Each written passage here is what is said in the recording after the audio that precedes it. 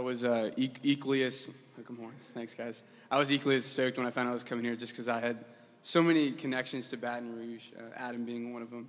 So yeah, dear friend of mine. So yeah, let's just start in a quick prayer. In the Father, Son, and the Holy Spirit.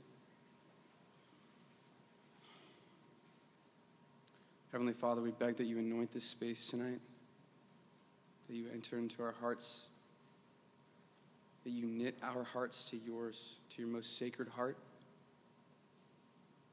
and that we can receive your friendship in the Trinity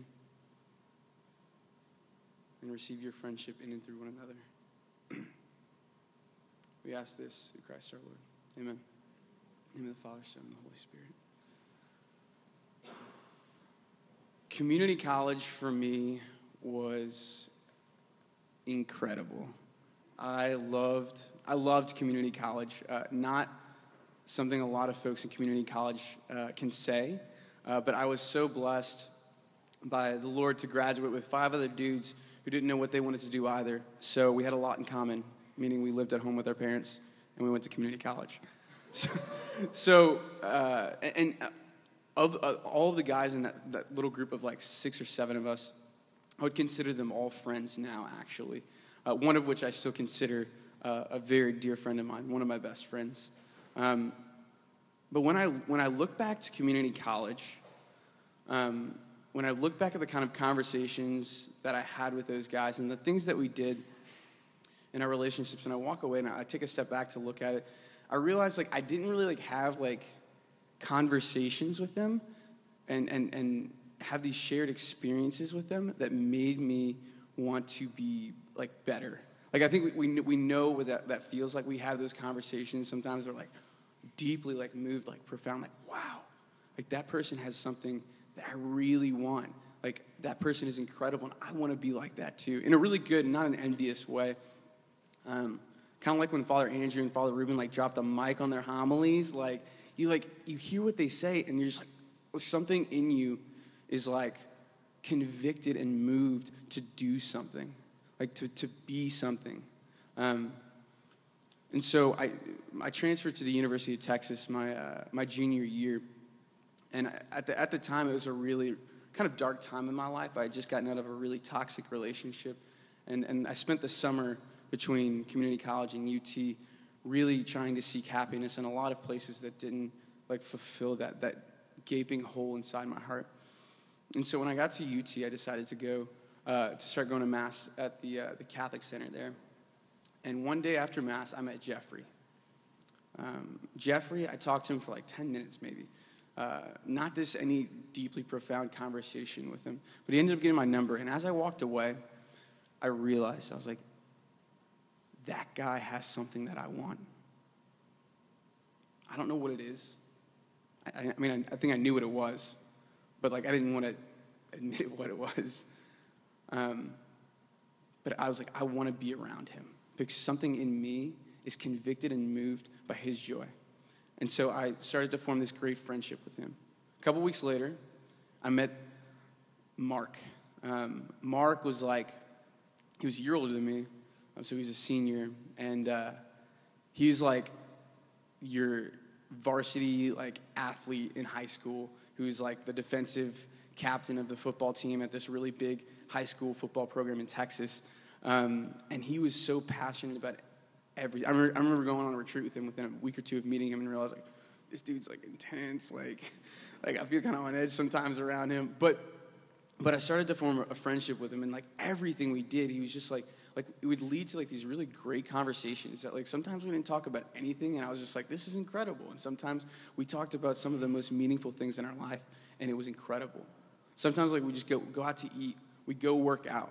He loved working out. It was bulking season. He made sure to let me know that actually it's always bulking season, and so he hit it hard in the gym, and even the way he worked out was like super passionate. I was just again like I was like struggling with like my 25s. He's pushing 2 plates, and he's like, I see that, and I'm like, yes, I want more. Like the way this man lived his life, like I was just so moved. These 2 guys I consider to be two of my very best friends, and that God willing, one day they'll be the ones standing next to me in my wedding. if I get married. Not really sure about that because both of those guys are now Brother Juan Macias with the Dominicans and Jeffrey Calvert, second-year seminary at SJV, so I don't really know what the Lord's trying to tell me with that. But, like, those friendships made me want to be better. It made me want to be better. And the reason they made me want to be better is because those two men, their goal was to be made into Christ Jesus and to dwell within the community of the Trinity for eternity. Jesus' entire life, all the scriptures, in his very nature, speaks and reveals to us this profound truth that the lens to which the story of salvation must occur is within the context of the communal life. It has to happen within three people. Jesus' very nature, God in three persons, a community. Jesus here on this earth, God and the apostles, a community. Like, it has to happen. And so I want to take a look back in Scripture as to how we have these deep and profound friendships, because I really truly believe, like, it was Jesus Christ and his divinity, but it was the very friendships that he had, which is the reason why the world was changed. And I believe that our friendships have that same capacity and potential to really, truly, honestly change the entire world. So going back into Scripture, I want to look back at these intimate friendships start with David and Goliath. Those two weren't particularly, like, really close friends. David embedded a stone in his head. He said, "Not today," cut his head off. But what's important about that event is that David was anointed by God. And there was two really important people watching this happen. There was Saul, who was the king of Israel. He was the king of the 12 tribes. And then there was Jonathan, his son.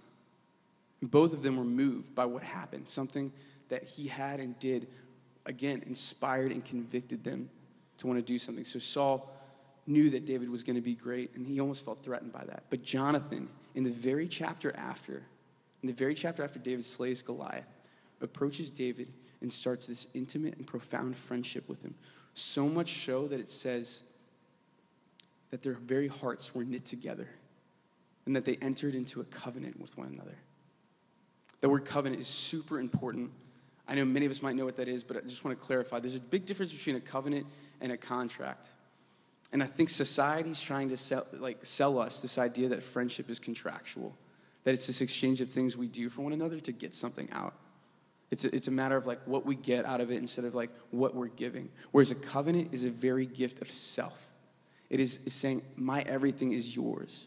So David and Jonathan, like, imagine this. They, like, shared life together. Like, they probably contemplated the kingdom and, like what great things they were going to do. They, like, did their chores together. They probably talked about what girls they thought were cute. Like, I mean, we look at David, like, he had a thing for women. So, but really, they shared life together. And at one point in their relationship, the kingdom starts to realize how great and how anointed David really is. And so Saul, Jonathan's dad, is threatened by this.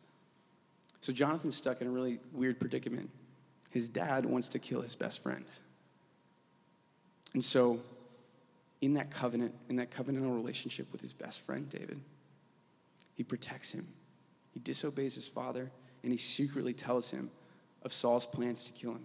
And David, eventually, after Saul dies, is made king.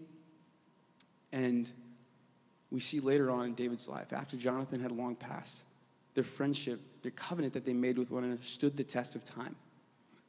Because David is approached by one of Jonathan's former servants. And David tells him that him and all the descendants of Jonathan have a seat at his table in the kingdom. They have a seat at his table in the kingdom. This covenantal friendship, relationship that David and Jonathan have prefigured the kind of friendship and relationship Jesus desires to have with us. So fast forward, I don't know how much time, ask a priest. It's the Last Supper.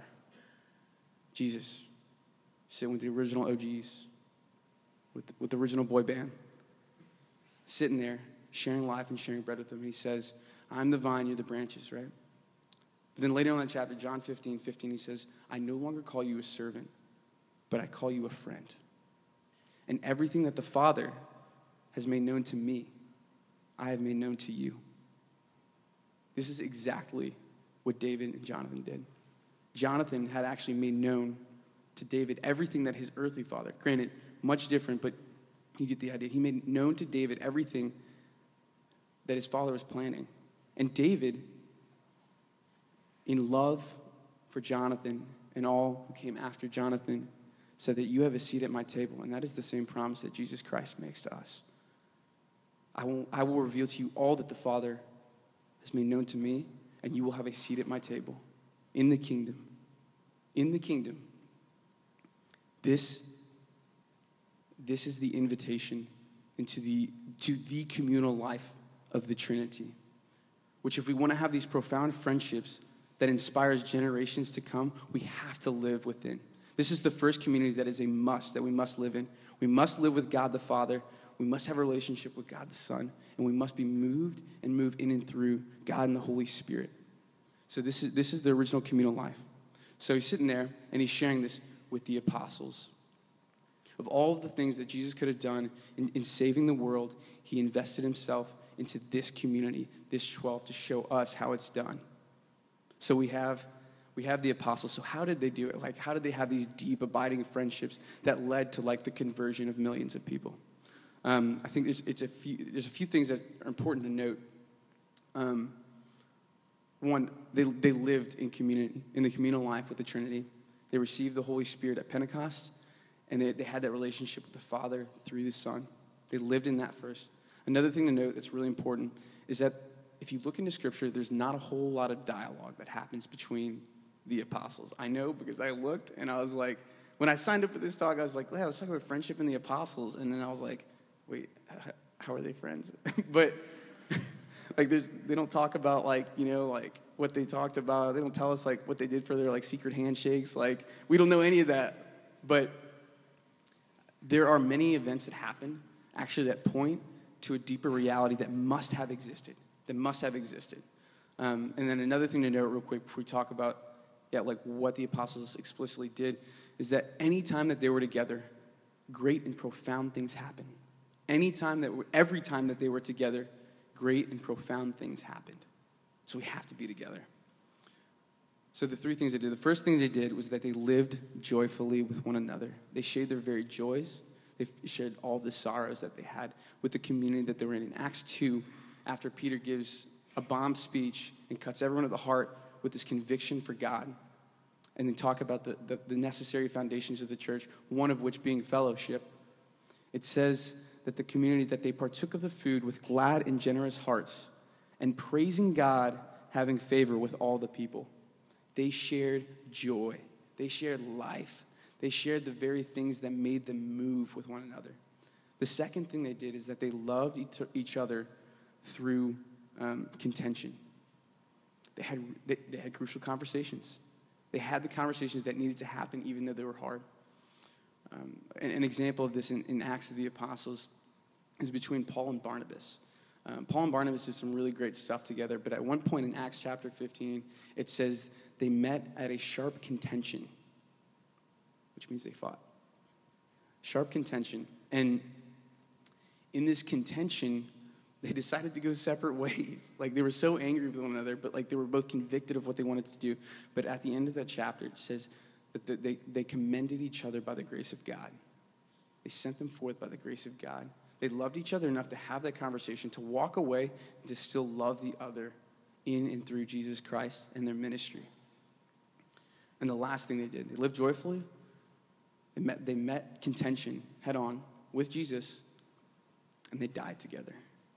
They died together. James and Peter, I don't know if there's any dialogue that I've read in Scripture. It might exist. Again, ask a priest, or someone who would know more than I do. But there's no specific dialogue that they have. But in Acts chapter 12, Peter and James are together when James is actually killed by the sword by Herod.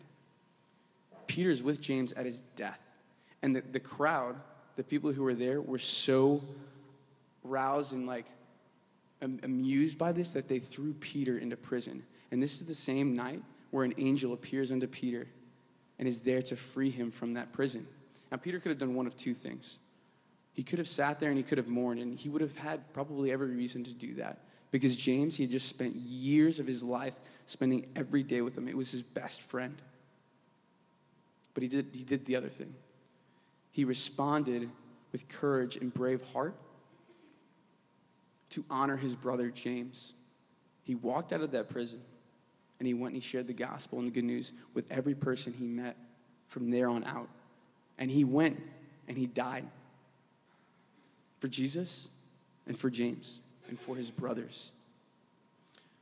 This is what we're called to do in our friendships. These three things: to live joyfully, to love each other through contention, and to die together. Before I talk about, I guess, the practicals, it's important, again, this note, it is a mystery. There is no rules for how to be friends with one another. But that is why we have to invite Jesus into our friendships, to show us how to be friends with one another in a way that will convict the entire world that Jesus Christ is Lord. I had this beautiful conversation the other night at Bible study, and Peyton had said something. He had said something that was like I'd heard this before, but it was like, it just moved my heart. He goes, Shane, like, looking at our friendship, he's all cool about it. Looking at our friendship, he's like, like, I don't think it's just between us two. I was like, yeah? He's like, yeah, like, I think it's between, like, me, like you and Jesus. Like, it has to be that way. I was like, yeah, oh my gosh, yes. This is what it has to be. Karol Wojtyla, before he became Pope John Paul II, wrote in Gaudium et Spes that man cannot fully find himself except through a sincere gift of self. We have to approach all of our friendships with this disposition. We have to walk in and say, I'm yours and you are mine.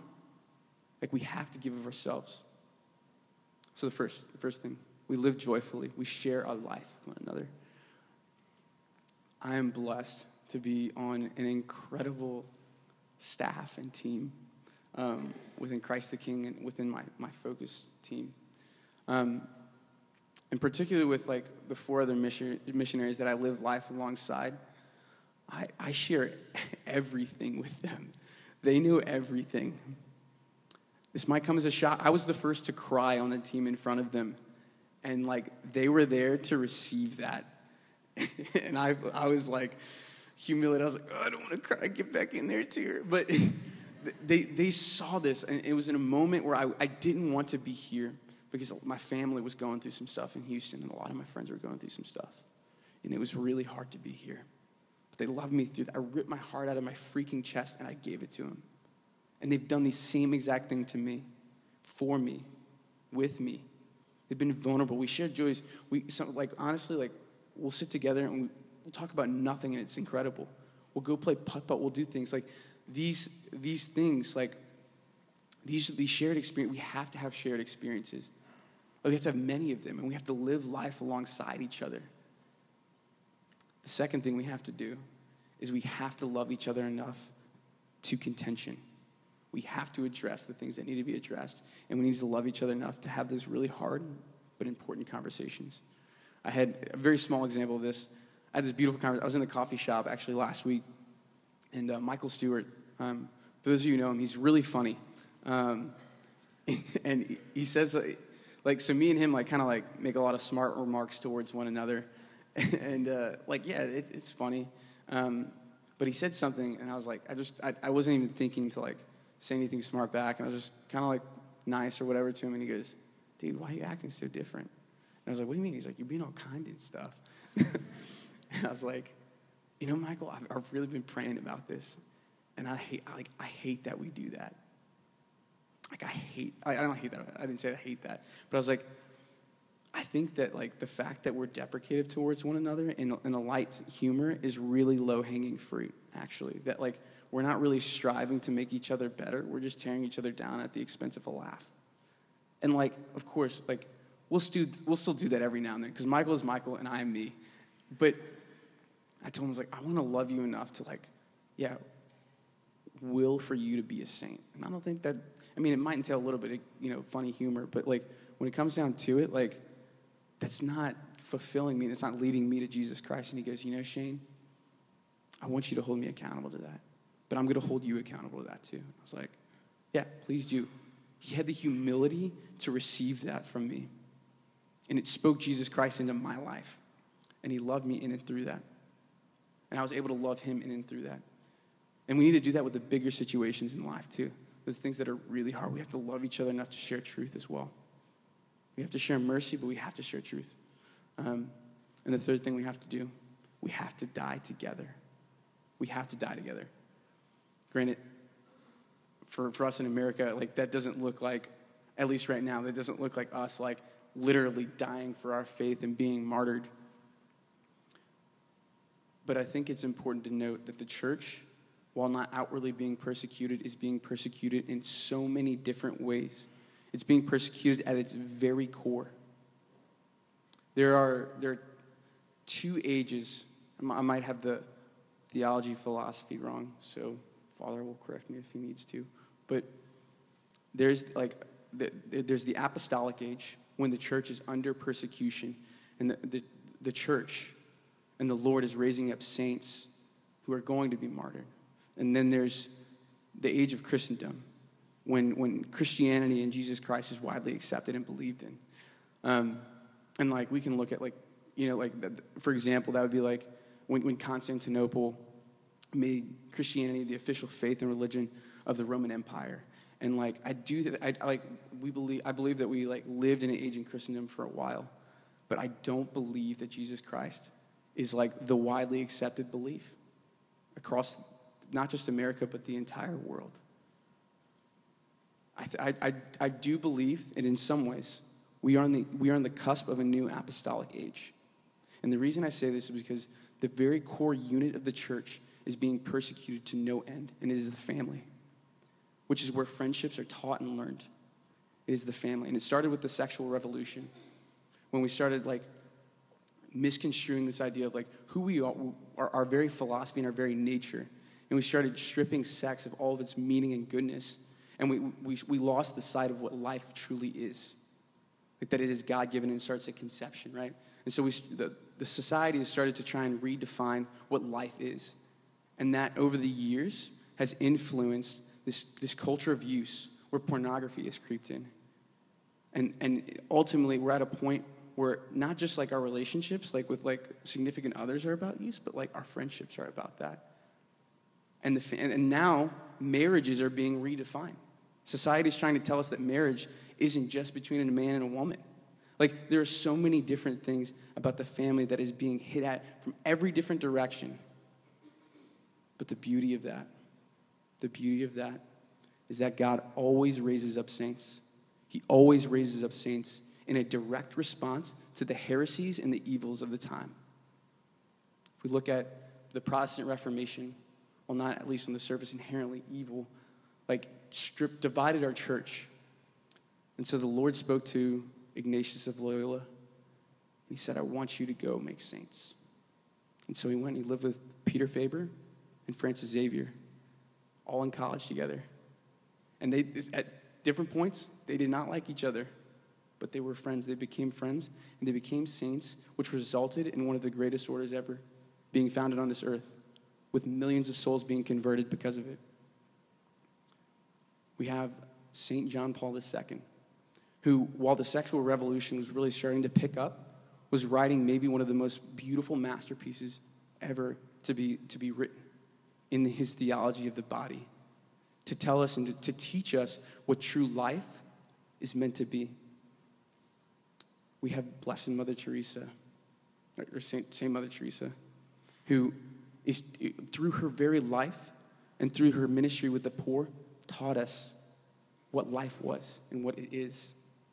Saints are never found alone. They're always found in pockets. They're always found amidst many holy individuals. I'm very excited, and I have a lot of hope for the future, because guess what? If the family is under persecution and our idea of society's idea of friendship is being contorted and misconstrued, how great the many saints that will be raised up to teach us what friendship and what family is supposed to be like. And that is the opportunity for you guys, for us. We have the chance to change the world. We have the chance to be saints, to show people what it means to be friends, to live in the communal life of the Trinity, and to share that joy that radiates from coming and knowing Jesus Christ. Like, we can be saints. If we want all of our ministries, if we want Awakening to be great, if we want the retreats to go on to be great, we have to be friends. The degree to which our friendships embody Jesus Christ is the degree to which people will be saved. The degree to which we fail to have good and meaningful friendships and we settle for watered down politeness in our friendships, souls will be lost. But how promising and how great it is that we have the chance to truly change the world through this beautiful gift that God gives us. I would encourage y'all that tonight, particularly as we wait for Jesus to come in, to just pray in silence of like, what does your friendship look like with the Lord? And what does it mean to dwell within the Trinity? And then tonight, as we're praising Jesus in worship and in adoration and in the silence, just ask the Lord, what are you calling me into in regards to these friendships that I have? How do you want me to rouse in someone else the idea of being a saint? And how do you want us to live it together? How do you want us to live it together? Let us pray. In the name of the Father, and the Son, and the Holy Spirit. God, you are generous and you are good. We praise you for the covenant that you've made with us. Lord, that you do not call us servants, but that you call us friends. And that everything that the Father has, that you make known to us. Knit your sacred heart to ours, Jesus. Tonight, as we adore you, Lord, we ask that you stir in us this desire to love and to be loved by you. And Lord, that desire, that those